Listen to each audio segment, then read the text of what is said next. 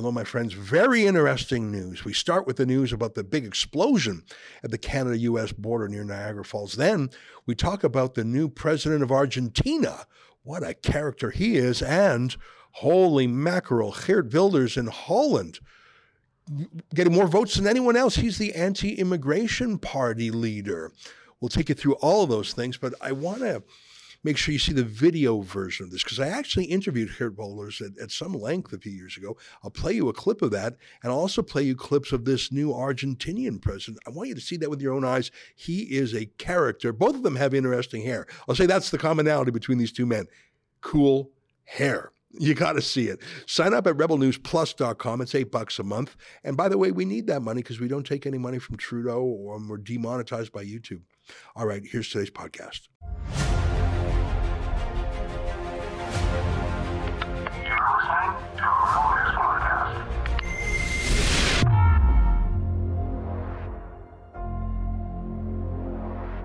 Tonight, an explosion at the Canada-U.S. border. Was it terrorism? And Geert Wilders wins the Dutch election.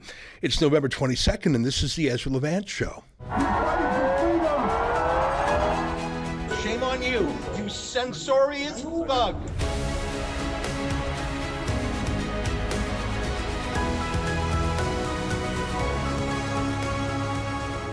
There was some breaking news this afternoon, an explosion at a Canada-U.S. border crossing. You could see it filmed from a variety of angles. It looks shocking, explosive. It looks astonishing. My first reaction, I think most people, was this is obviously terrorism. That wasn't just a car accident. It was high explosives. You can see another version of this incident, the car going at extremely high rates of speed. The FBI quickly put out a statement, and then Canadian authorities put out a statement retweeting the Americans. It was clear that the Americans were way ahead of us in terms of figuring out what was going on and investigating it. Soon, the Ontario police put out this video announcing that a variety of border closings and highways were completely shut down. Take a look at this. We have major issues happening right now at the U.S. borders in Niagara region. Right now, we currently have the Rainbow Bridge closed in both directions in Niagara Falls. Niagara Regional Police, Parks Police, as well as Canada Border Services are working on an incident in that area. As a result, we also currently have the Fort Erie Peace Bridge closed at the end of the QEW, closed to all crossings coming to or leaving Canada. We're also in the process right now of closing Highway 405. We are in the process as well of shutting the Queenston-Lewiston Bridge, and you can expect heavy delays in the Niagara area. If you are planning on crossing the border, please delay travel until we know those highways and closures have reopened. I will update you as I get information, but for now, all border crossings in Niagara region, Fort Erie, Rainbow, and the Queenston-Lewiston Bridge are all closed to traffic, coming and going to and from the United States into Canada. We very quickly sent our own Efron Monsanto, our head of video, to the scene to see what was going on. There wasn't a lot to see when he finally got there. The place was locked down. There were plenty of police cars, but of course, the drama was over. Now, early reports said, I think what was plainly obvious at first impressions, it was terrorism. It sure seemed that way. But as of around 5 p.m. today, that explanation has been walked back. And another theory has been proposed that this was joyriders that were going at a high rate of speed and fishtailing, and the car simply went out of control and exploded. I mean, could be. It certainly seemed like a high explosive event, but that was based on just observations from surveillance cameras. We'll see what the investigations find. But still, we should not ignore the warnings that various intelligence agencies have given. Here's the United Kingdom official advice to travelers going to Canada. Let me quote their advice to their own citizens. Quote, terrorists are very likely to try to carry out attacks in Canada. And then they give details. Attacks could be indiscriminate, including in places visited by foreigners. You should remain aware of your surroundings, keep up to date with local media reports, and follow the advice of local authorities. That's not particularly helpful advice, is it? Now, Trudeau scoffed. He said, oh, there's nothing much to pay attention to here. It's just those Brits. It's funny, though, because I remember when Justin Trudeau was trying in some ham-fisted way to lash out at Ron DeSantis in Florida, and Trudeau issued his own travel warning. Remember that? Saying that people in Canada should be very careful going to the United States because it was so anti-gay. Trudeau, that's what Trudeau thinks of security advisories. In the meantime, the Brits are saying, be careful of Canada, you'll get blown up. All right, well, if that infrastructure explosion was not a terror attack, well, there have been other attacks on infrastructure. These that happened the other day, blocking the railway, invading companies that have anything to do with Israel. The Saskatchewan legislature was shut down for the first time in over 100 years by pro-Hamas activists shouting. Here in Toronto, the city's busiest railway station, Union Station, was shut down. Roads are continuously shut down. Events involving the Prime Minister and cabinet ministers are invaded. Again, it's hard to credit that these are that happen to succeed, that 100 people can storm an event with the Prime Minister or senior cabinet ministers. It's hard to imagine that that actually happened without someone in some way facilitating that. I should tell you that whether or not these grassroots pro-Hamas protests that are paralyzing our economy and our infrastructure, none of which have been denounced, arrested, or had riot horses dispatched against them, like the peaceful trucker convoy, I should mention, whether or not these pro-Hamas protests are formally directed by Hamas is unknown. But we know it is a crime under the criminal code to participate, facilitate, instruct, or harbor terrorism. Who is behind these acts I've just described? Today, I see that hundreds of school children in Ontario were let out of school to go on a Hitler Youth-style parade, an anti-Semitic-style parade. This obviously was permitted by Doug Ford's education minister, permitted by school principals, but was it also instructed, participated, aided by foreign agents from Iran? And I'm not saying that speculatively. As you saw last week, Global News, hardly a right-wing outlet, did a major expose on the close to 1,000 agents in Canada operating on behalf of the dictatorship of Iran, whipping up anti-Semitic marches. Here's a question for you. Were those school children exited from class, and were they marched through the street at the behest of foreign agents? Which of these infrastructure attacks were at the behest of foreign agents? Here's a clip from that Global News story. This BC immigration lawyer has spent a lot of time documenting what he says is the huge number of Iranian regime officials and their associates who are in Canada. We have about 700 names right now that are either have temporary residence, permanent residence, or citizenship that are in Canada and that are somehow regime affiliates. We're still counting, so it's going to be closer to 1,000. So we don't know if the explosions today were terrorism, but we know that a soft burn style of political persuasion is going on. If it rises to the level of terrorism, I'm not sure. I do know that Pastor Arthur Pavlovsky in Alberta was convicted and sentenced to a prison term, although it was time served already, for giving a peaceful sermon to the truckers at the Coots trucker blockade in February 2022. My point is a peaceful pastor giving a sermon, not at the actual border itself, but in a saloon nearby. He was convicted of a crime and given a jail sentence, time already served. And yet you have pro-Hamas extremists doing actual blocking of critical infrastructure and no charges for that. So that's the Canadian way. But I don't know if you saw this. Argentina has a new president, and I can't think of anyone more opposite Trudeau than this guy. His name is Javier Milei, if I'm pronouncing that right.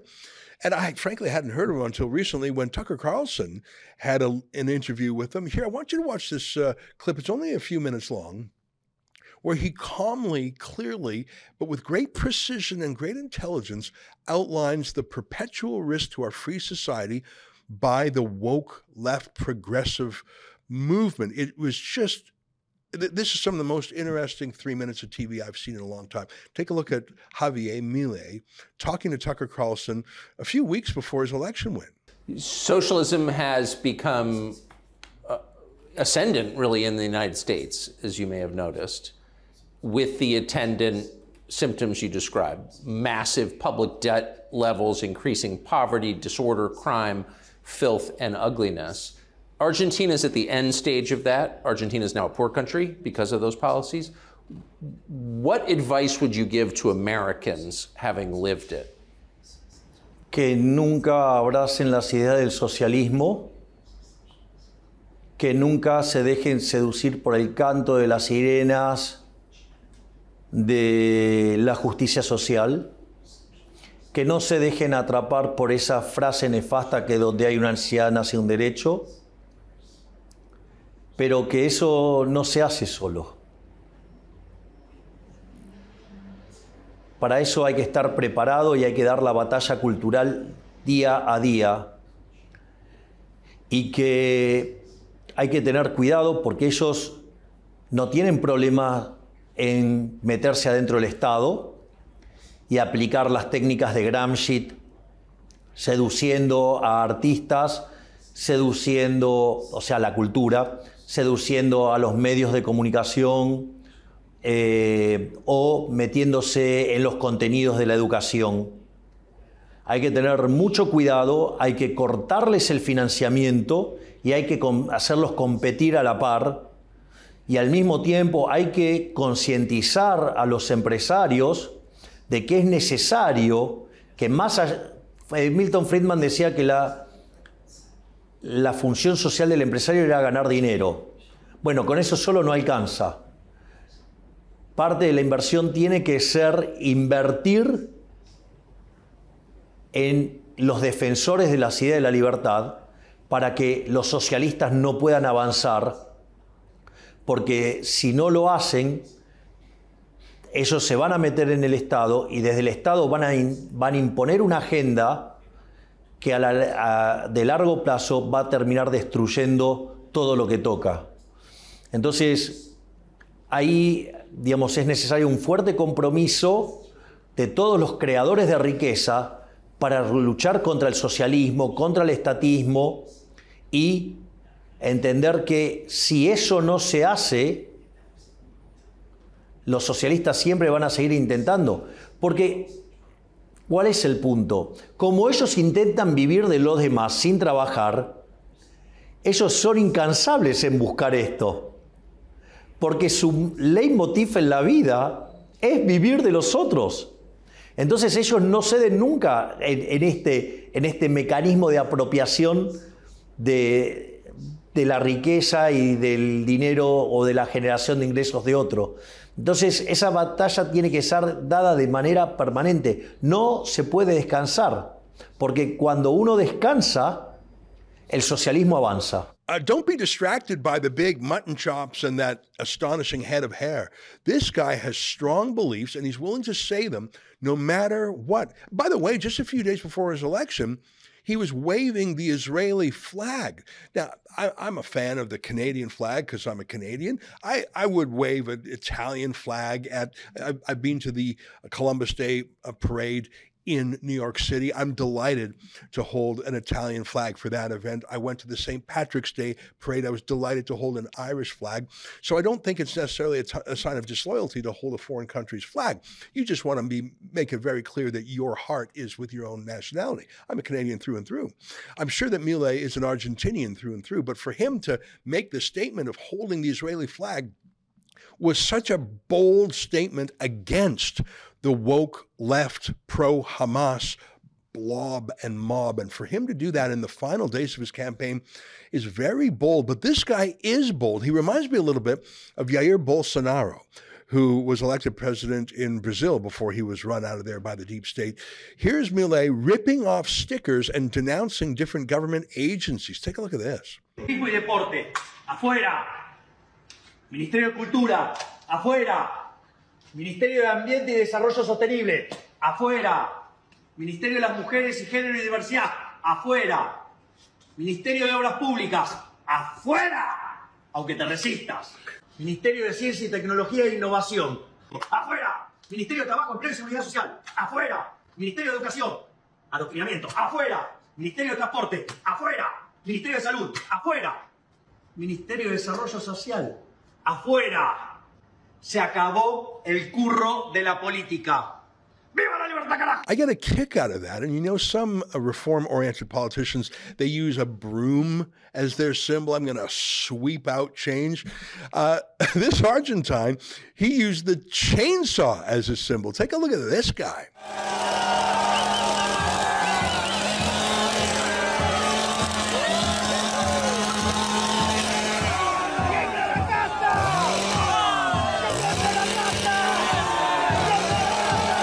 What a character. And by the way, he is as audacious as Trump is. He tweets like Trump used to tweet. I mean, you just can't stop this guy from tweeting. He's tweeting Trump 2024. He's tweeting pictures of him in a constellation with other populist conservative leaders. He really is a phenomenon, and I find it fascinating. I think, in a way, he's the pendulum swinging back. For the last 3+ years, we have had Joe Biden. Rishi Sunak is the latest Brit. Justin Trudeau. Until recently, Jacinda Ardern. Until recently, Angela Merkel. All these sludgy left socialist globalists. Maybe you're starting to see the pendulum swing back in the form of Javier Milei. By the way, Joe Biden, who surely disagrees with every single word that Milei says, because he's a grown-up, or at least he works with grown-ups, he made a courtesy call to congratulate the new Argentine president. Here, this is from the White House website, readout of the call with President-elect Javier Milei of Argentina. So a readout is basically a summary, not a transcript, but a summary of a phone call. I'll read it to you. President Joseph R. Biden Jr. spoke today with President-elect Javier Milei of Argentina to congratulate him on his election. The president applauded the conduct of the election as a testament to the strength of Argentina's democratic institutions. The two leaders discussed the importance of continuing to build on the strong relationship between the United States and Argentina, on economic issues, on regional and multilateral cooperation, and on shared priorities, including advocating for the protection of human rights, addressing food insecurity, and investing in clean energy.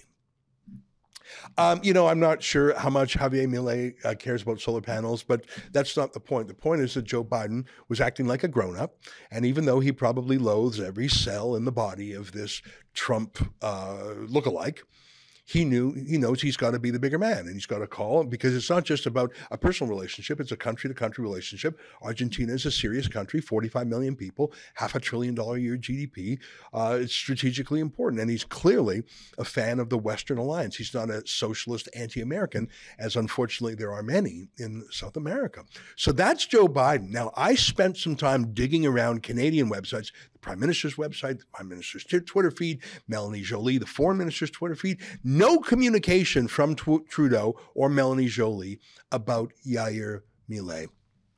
Just like when Javier Milei, just like when Jair Bolsonaro, the conservative one in Brazil, Trudeau was so petty that he refused to even congratulate Bolsonaro. He just wouldn't say the words because his personal vendetta was stronger than his desire to have a mutually beneficial relationship. Can you imagine that?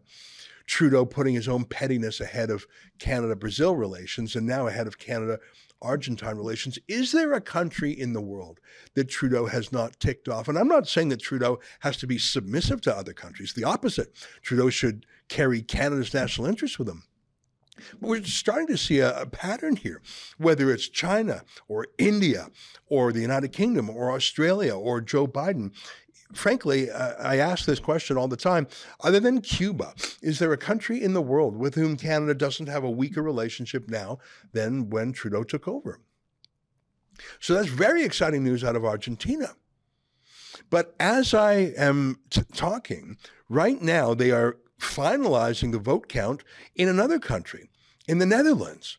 And incredibly, Geert Wilders, it's spelled Geert Wilders, but it's pronounced Geert Wilders, the leader of the Party for Freedom, a party absolutely focused like a laser on stopping mass immigration, and particularly Muslim immigration, he has by far won the Dutch elections tonight.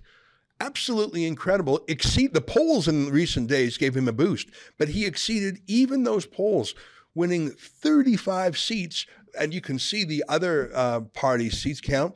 Here's a quick here's a tweet and a video Geert Wilders celebrating when he was astonished, winning 35 seats.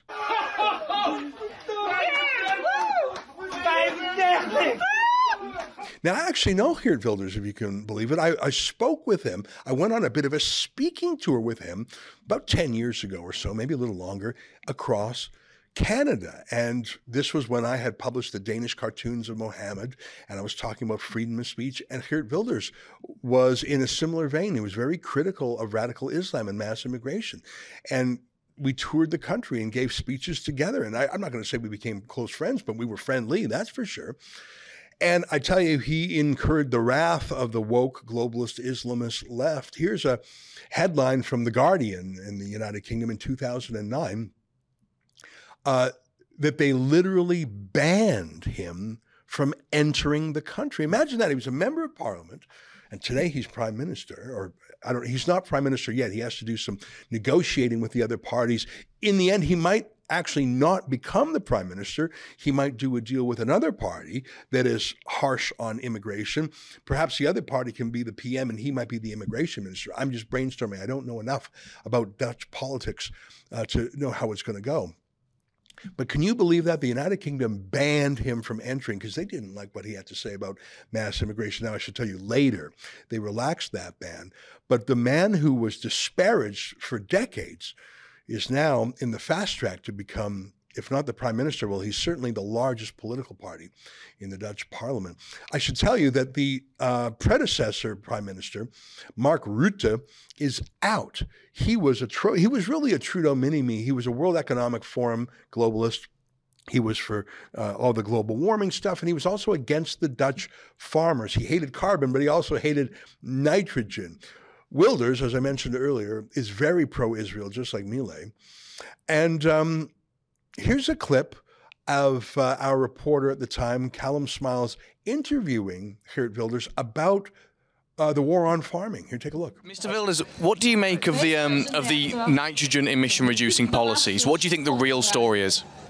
Well, I think it's leftish rubbish. The real aim here is to get rid of our farmers for some leftish nitrogen kind of agenda and to make room for even more non-Western immigrants, asylum seekers, and build houses and centers for them. And it's something that is totally different than the current elite is telling the people.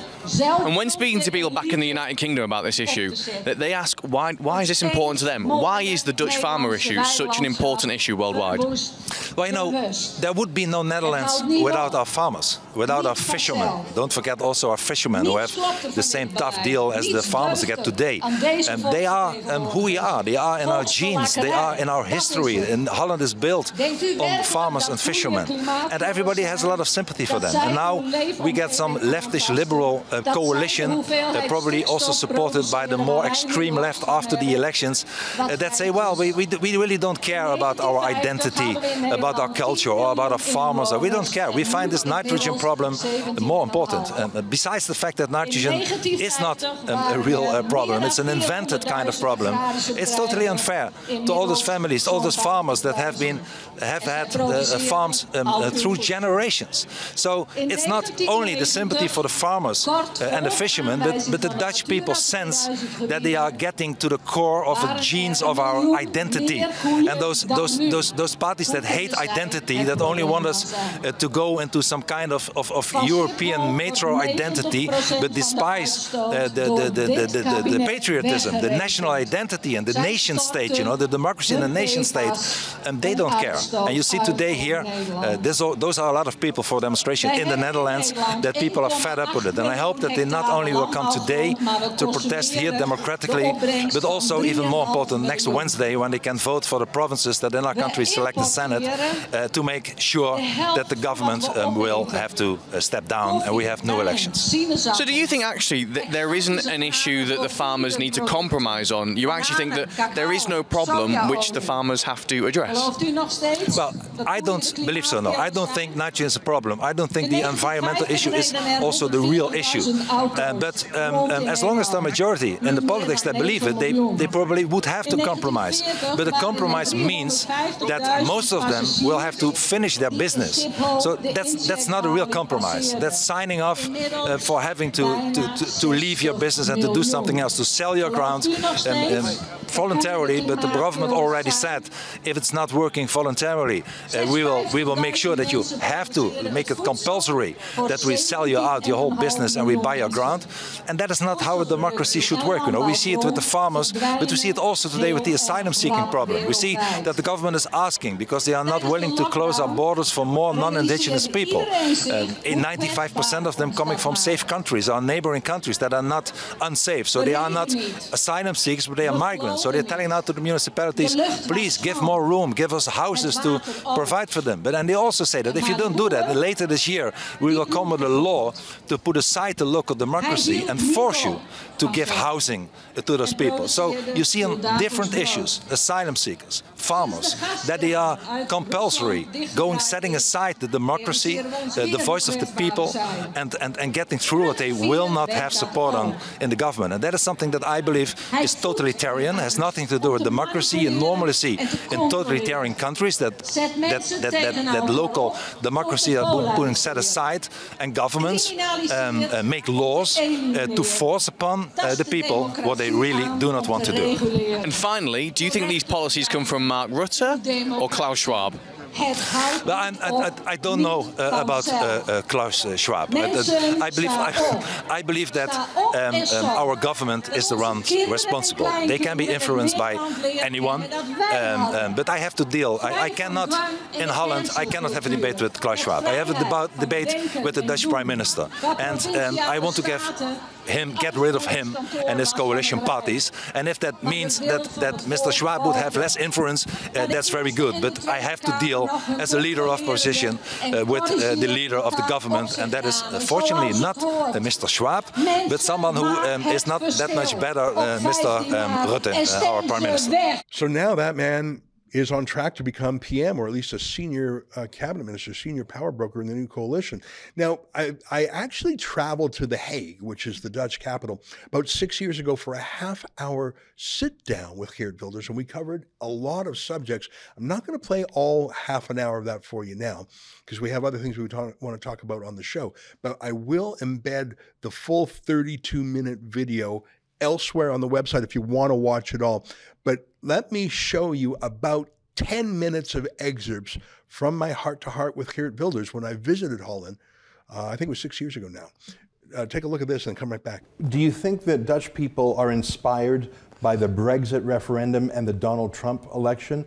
Does that give people more courage to dissent? Well, you know, it's what I call the patriotic spring. People, as I said, feel misrepresented by the current political parties, by the current elite, who feel that multiculturalism, mass immigration, Islamization, or the fact that we transferred our national sovereignty to this institution called the European Union in Brussels, and we don't even have the key of our own front door and cannot decide who we let enter into our country or when people should leave. People are fed up with that arrogance of the political elite. And indeed, people see that in the United Kingdom, despite all the fear-mongering from the elite from both Brussels and London, that the economy would go down, that the lights would go out, that there probably would be a war in Europe, that it's not happening. The contrary is happening. A strong economy, a free trade deal with the United States, probably even before the European Union will have it. So it's far better than everybody predicted. And this, of course, is an incentive. It's not about Mr. Trump personally or the United Kingdom personally, but people seeing that despite the fear-mongering from the current political leaders, they can take charge, and they are stronger, and they can put the fate of their own country in their own hands again. And that indeed, all over the European Union, is very inspiring. But the forces against us are very strong and growing as well. I think that the greatest challenge to both Brexit and Donald Trump were not politicians, was not Hillary Clinton, but rather the media establishment, the political establishment, even the legal establishment. What is it like in the Netherlands? Are there any establishment forces, any media that are supportive of you, or are they all critical or overwhelmingly critical? Well, of course there are few exceptions, but 98% is very strong against. And the elite, as I call them, is not indeed only the politicians. It's the media, it's also the top, the representatives of the Catholic churches or other churches, it's the intellectuals, it's all the people who are really lost any touch with the common people and fear for their own position, are based and driven only by multiculturalism and don't see that if we continue by, for instance, the Islamization of our society, that they will pay the first price, you know? I mean, this is what is at stake today. It's our mere existence that is at stake. It's not like we are facing an economical crisis that you can beat if you have a good policy like small government or lower taxes. No, it's the existential problem. When I go to America or Canada, I always tell my friends there, listen, you are bordering, at least the United States is bordering Mexico. We are bordering, our continent that is bordering Europe is Africa, it's the Middle East. And the African inhabitants, the African people will explode in this century. You know, they have 1 billion people living in Africa today. According to the United Nations, at the end of the century, it will be quadrupled to 4 billion people, where at the same time the European amount of people will diminish. So 4 billion people, 1/3 of them, even today, is planning to emigrate to Europe, which means that what we saw happening with the asylum crisis, with people from Syria and Libya coming to Europe, that we haven't seen anything yet. 1 billion people, mostly from Islamic background, will come to Europe in this century, which means that, and Islam, once again, is not there to assimilate or to integrate. That is the biggest mistake we made, open borders and no demands on new immigrants to assimilate and to integrate. We will cease to exist. And the whole elite is not willing or capable because they invented the concept of multiculturalism and open border policy. So they are fighting it, but they are fighting against our mere existence. And the people are finally waking up because they saw in the last few years, both with the European Union and with the asylum crisis, that we only import more terrorism, more intolerance, more violence, and that it should stop. Just coming in today, we landed at the Amsterdam airport. We took the train here to The Hague. You can see visually, there's so many Muslim people, women wearing hijabs, things like that. Is it past the point of no return? Even if you were to win and you were to stop new immigration, how deep are the roots of Islam and the Islamification? What is the number? Is it even possible to win if there's a voter bloc out there that's against you? Well, in Holland we have now approximately, out of a population of 17 million people, 1 million Muslims, which is something like 6%. And I believe it can be stopped. You know, as Winston Churchill said, never give in, never give up, never, never, never, ever do that. And it is possible, you know. If we should, not only for what is happening today, but what I just told you about what will happening with the explosion of the demographics in Africa and the Arab world.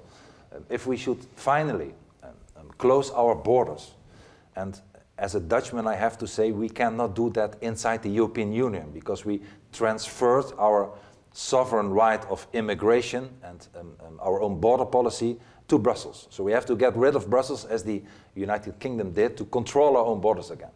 And if we would do that, if we would finally decide ourselves who to allow inside our country and who not, and how long people can stay, and if we at the same time, for the people who are already in our country, would say the good days are over, if you adapt and assimilate to our values, our constitution, you are not only equal as anybody else, but you are welcome to stay. But if you start acting according to Sharia law and try to use violence or terroristic threats or whatever, we will strip you of the Dutch nationality and send you outside our country. If we would at least start those two things, then a lot of things really would change. The problem is more that if we don't do it, and we stay into the European Union, and once again, the European Union is not only incapable to close its border, but also unwilling. You know, and I'm not personally blaming all those Muslims coming to Europe. Perhaps if I was a Muslim from Africa, I would do the same, to ask for a better life for myself and my family. But I blame the political leaders who allow them to come. This was the toxic combination of Europe in the last few decades, open border policy with not one single demand of assimilation and integration. And if you then don't get people from Mexico, but people with an Islamic ideology, it's not only toxic, once again, it's a matter of our existence. We cease to exist, our culture cease to exist at the end of the century if we don't act now. And yes, it can be reversed, but we have to start acting today. Are there Muslim liberals, Muslim reformists who support you?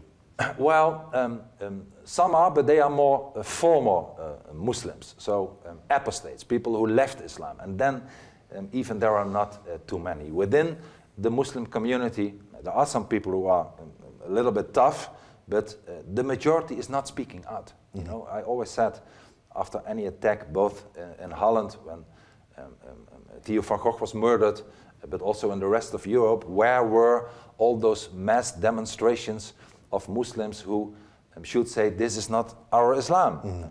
It's big silence every time again. So there are a few that might be vocal, but you hardly hear them. Well, that man, and by the way, he's tweeting so boldly against Hamas for Israel. He has said before that Israel is the canary in the coal mine, and if they go for Israel today, they'll be in Europe tomorrow. They're actually already in Europe in many ways. Is there a connection between the Netherlands and Argentina and the other countries in that Javier Milei tweet of Giorgia Meloni, of Italy, and other conservative-oriented populist leaders? Is there a pendulum swinging back? Well, I don't know, but it looks like it. Like I say, the whole world is in this mania of globalism and this leftist idea, this woke critical theory that Hamas are the good guys and the West are the bad guys, and violence is acceptable, and hate marches on the streets of the West are something we should listen to. I think, in a way, the fact that proudly pro-Israel, vocally anti-woke, conservative, populist nationalists like Javier Milei and Geert Wilders are having such success, well, frankly, I find it a sign of hope that maybe the whole world has not gone mad. Maybe other people like you and I are very worried about what we see, and we don't want China and Iran and terrorist groups to be ascendant. We don't want freedom to recede. We don't want the end of Pax Americana.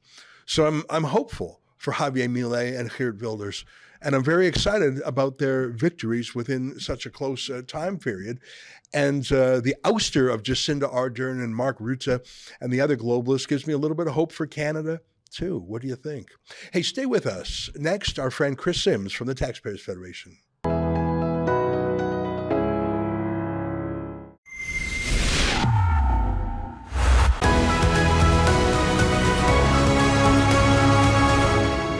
Of the day in Canada is what appears to be a terrorist attack at the Canada-U.S. border. Roads, border crossings all shut down, statements by Ontario police and the FBI. It's an incredible story that will continue to follow. Rebel News' Efron Monsanto was actually the first reporter on the scene, but there are other things, of course, that we're following around the world. An incredible result by Geert Wilders, the head of the Dutch Party for Freedom, who has an astonishing win in the Dutch parliamentary elections on a platform almost entirely on one issue, namely to stop mass immigration. He is in first place there. But we have to talk about other things because we are a full-service news organization. And one of the things the liberals are particularly bad at is anything regarding money. And it's not a surprise. Justin Trudeau himself never had to earn a living. He was a trust fund baby, never really held down a job. Substitute drama teacher and snowboarding instructor aren't really jobs. They're more hobbies. And so it's no surprise that 8 years into Trudeau's administration of our economy, it is a complete disaster. Joining us now is someone who knows more about this than most, because her full-time job is to be a taxpayer advocate. I'm talking about our friend Chris Sims with the Canadian Taxpayers Federation. Chris, great to see you again. Always good to talk to people from the Taxpayers Federation. Tell us about the latest economic update that the Liberal government presented. What did they say? So at the federal level, Ezra, Prime Minister Chrystia Freeland usually trots out twice a year and presents a full budget, usually in late February, early March. And right around now is when they do their economic or budget update. So twice a year, they have to actually show their math and show their homework. It looks terrible, as usual. What's interesting, though, this time around, is that they're actually sort of noticing that they have a spending problem. So all this time, Ezra, every single time, they'll present the budget in March, and then they'll blow it by the update. Present the budget in March, blow it again. This time, they are indeed blowing it, but not as badly as they have in the past. So it's kind of like you're in the drunk tank, and you're in there because you're drunk.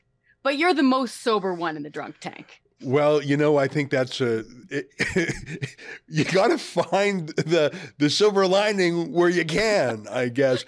There's just some astonishing things there.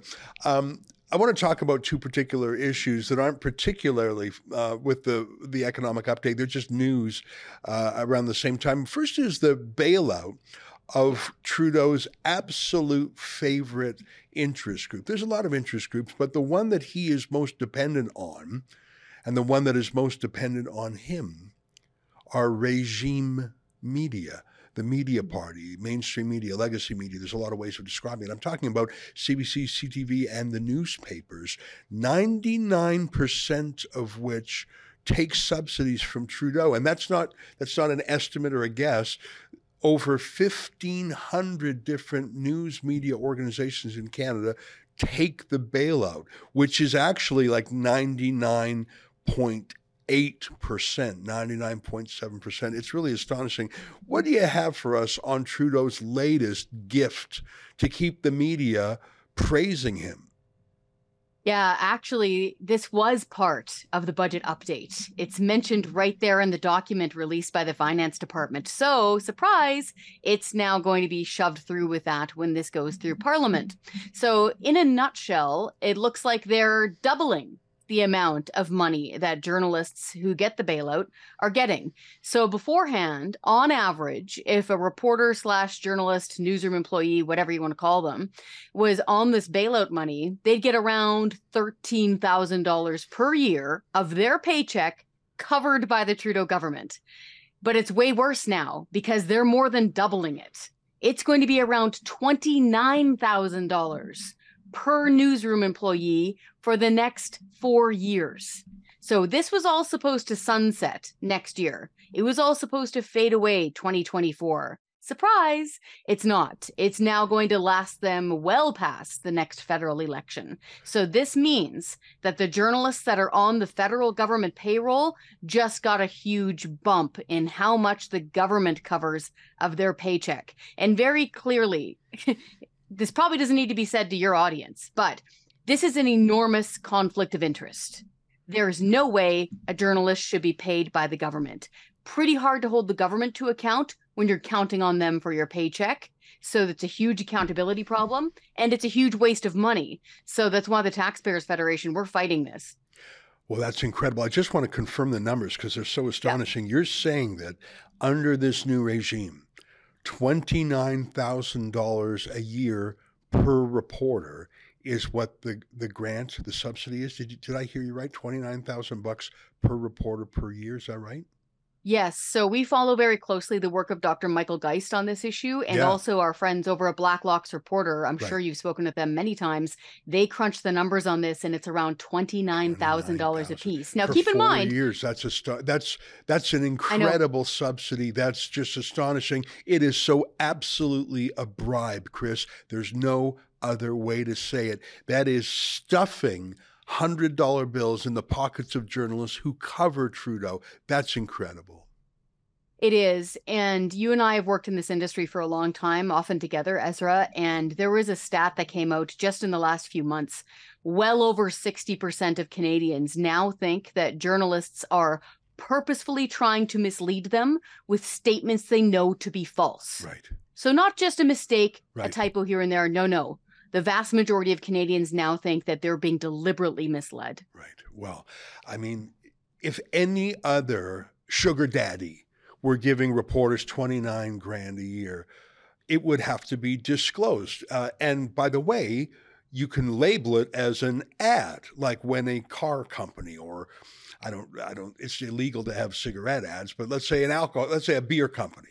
If a beer company was advertising and giving the equivalent of $29,000 per reporter per year, that wouldn't necessarily be a problem if it was marked ad and if they actually got value for money. By the way, if you had nothing but beer ads and you were doing very pro-beer news reporting, people would naturally say, that seems a little bit a little bit iffy.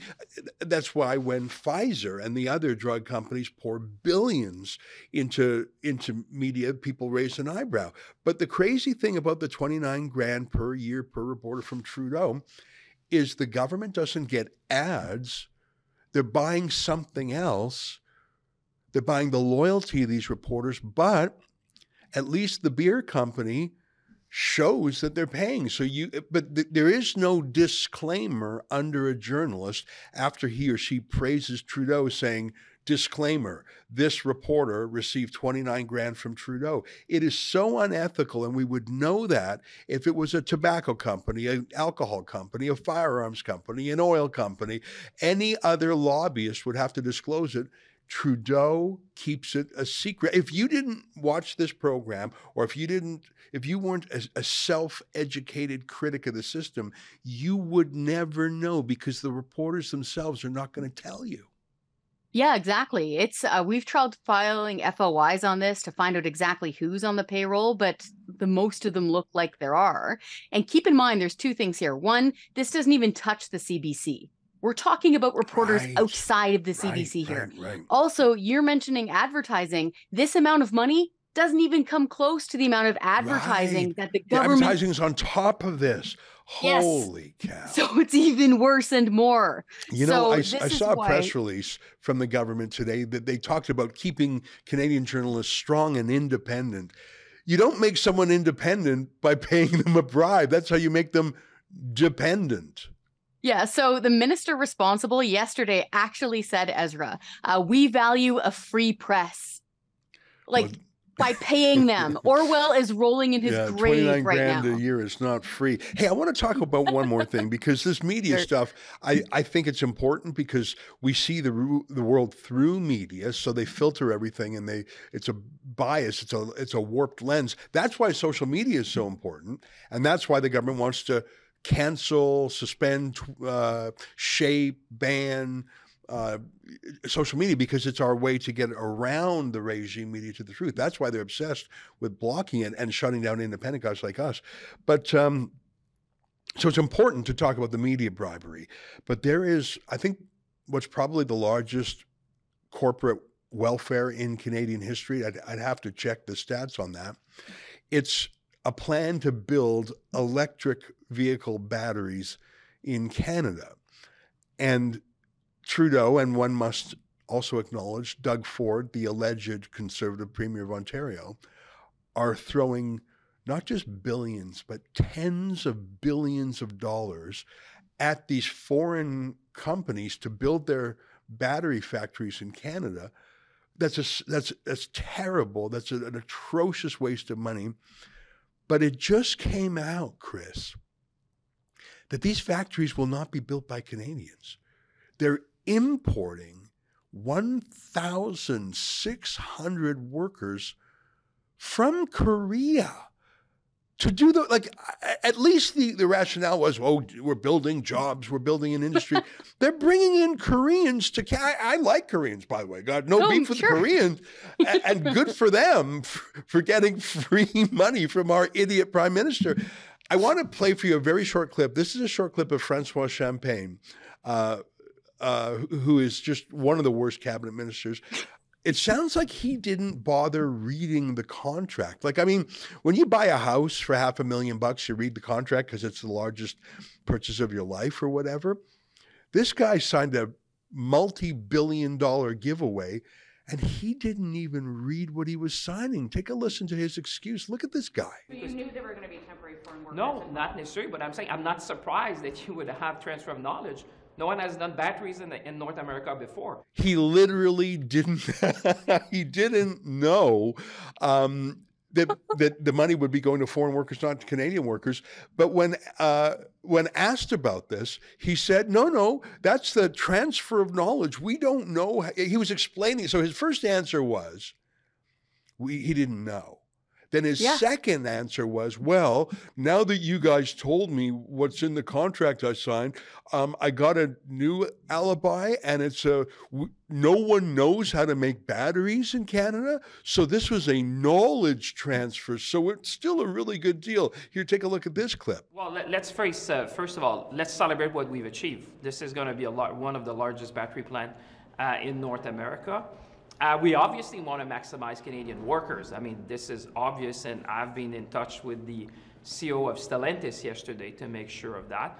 But what is even more important, I would say, is the CEO of the company who confirmed yesterday in the press that their commitment to hire 2,500 workers to work at the plant, and also to have about 2,000 construction jobs. So not only I've been in touch with Stellantis, I've been in touch also to the CEO of Unifor. So we're working hand in hand to make sure that we maximize opportunities for Canadians, as it should be. Now, we have to understand this is a new technology. We've never done batteries in North America, really. So you'll have a few people, a very few people, selected people, who need to come to transfer technology because this is a new industry. But that being said, after that is to maximize the opportunities for Canadians. And that's why they came to Canada in the first place. But what guarantees you have that they are actually going to, as you say, maximize the opportunities for Canadians and will not continue to draw from temporary foreign workers to do Well, like I said, the CEO said it yesterday. You don't need to take it from me. He was on the record to say they confirmed that they'll be hiring 2,500 people. That's the CEO of the company who said that. And then they'll have 2,000 construction jobs, as we expected. And in the agreements we have with them, we always maximize local content. So for me, let's not lose sight of the opportunity. There'll be a transfer of knowledge, but that knowledge will help us to make sure that this plant is one of the most productive in the industry in North America. So let's not lose sight of the big picture. The big picture here is that we landed one of the largest battery plants in North America. We're going to maximize Canadian workers. We're going to have a transfer of knowledge, allowing us to be successful for decades to come. So wow, we're getting all that knowledge for what is it? Is it $50 billion? I've seen 15 billion. I've seen 20 billion. What's the real number that Canadians are going to be on the hook for that in a contract that the minister didn't even bother to read? The last numbers we saw was close to 50 billion. So again, that could jump up and down, but that's about it. And if you work it out, which my friend did, Franco Terrazzano, our federal director, it's millions of dollars per job. Like, it's just jaw-dropping amount of corporate welfare. And this is always the clarion cry for corporate welfare of, oh, well, what about Canadian jobs? We're saving Canadian jobs. Oops. No, they're actually importing foreign temporary workers to do this because they don't know how to actually do this. Be alarmed, folks, when you see these companies shopping their corporate welfare with their handout like this to all sorts of countries and them getting turned down. They always come here. And Trudeau always says yes, but we are not getting value for money. Yeah, he's the stupidest world leader and the easiest mark. You know, $50 billion is such a staggering number. That's 50,000 times 1 million. Yeah. So $50 billion, you could buy 1 million Canadian households a fancy SUV, or you could buy 2 million Canadian households a more modest car, a $25,000 car. 2 million Canadian households, if there's an average of, I don't know, 3 people per household, so that would be 6 million Canadians. That you could buy 15% of Canadian families their own brand new vehicle for this. But Trudeau is just pouring it into making batteries for another country's company built by other countries' workers. I don't think I've heard a deal this stupid since, you know, the old-timey trick of selling the Brooklyn Bridge to people. This has got to be the stupidest thing in Canadian economic history. I don't know. I mean, can you think of anything dumber than this, Chris? It's a heck of a lot of waste. And every time you hear a government employee or a politician say 1 billion, because that's a really hard number, picture a hospital. Right. Picture a brand new, medium-sized, state-of-the-art hospital, because that costs about $1 billion to build. Right. Incredible. Chris Sims, Canadian Taxpayers Federation. Stay on the project, because we can't rely on most journalists. They're bought off. So we got to rely on you guys, because you do not take government money, which is why we like you. Keep up the fight, Chris. You too. Thanks. All right. There you have it. Chris Sims from the Canadian Taxpayers Federation. Stay with us. More ahead.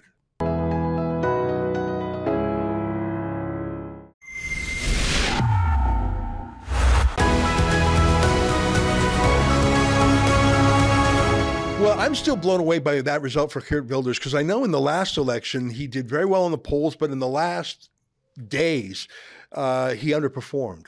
The opposite happened. He had a surge in the polls in the last few days, but he exceeded even that. That tweet of him cheering 35 seats, he was so astonished, so far ahead.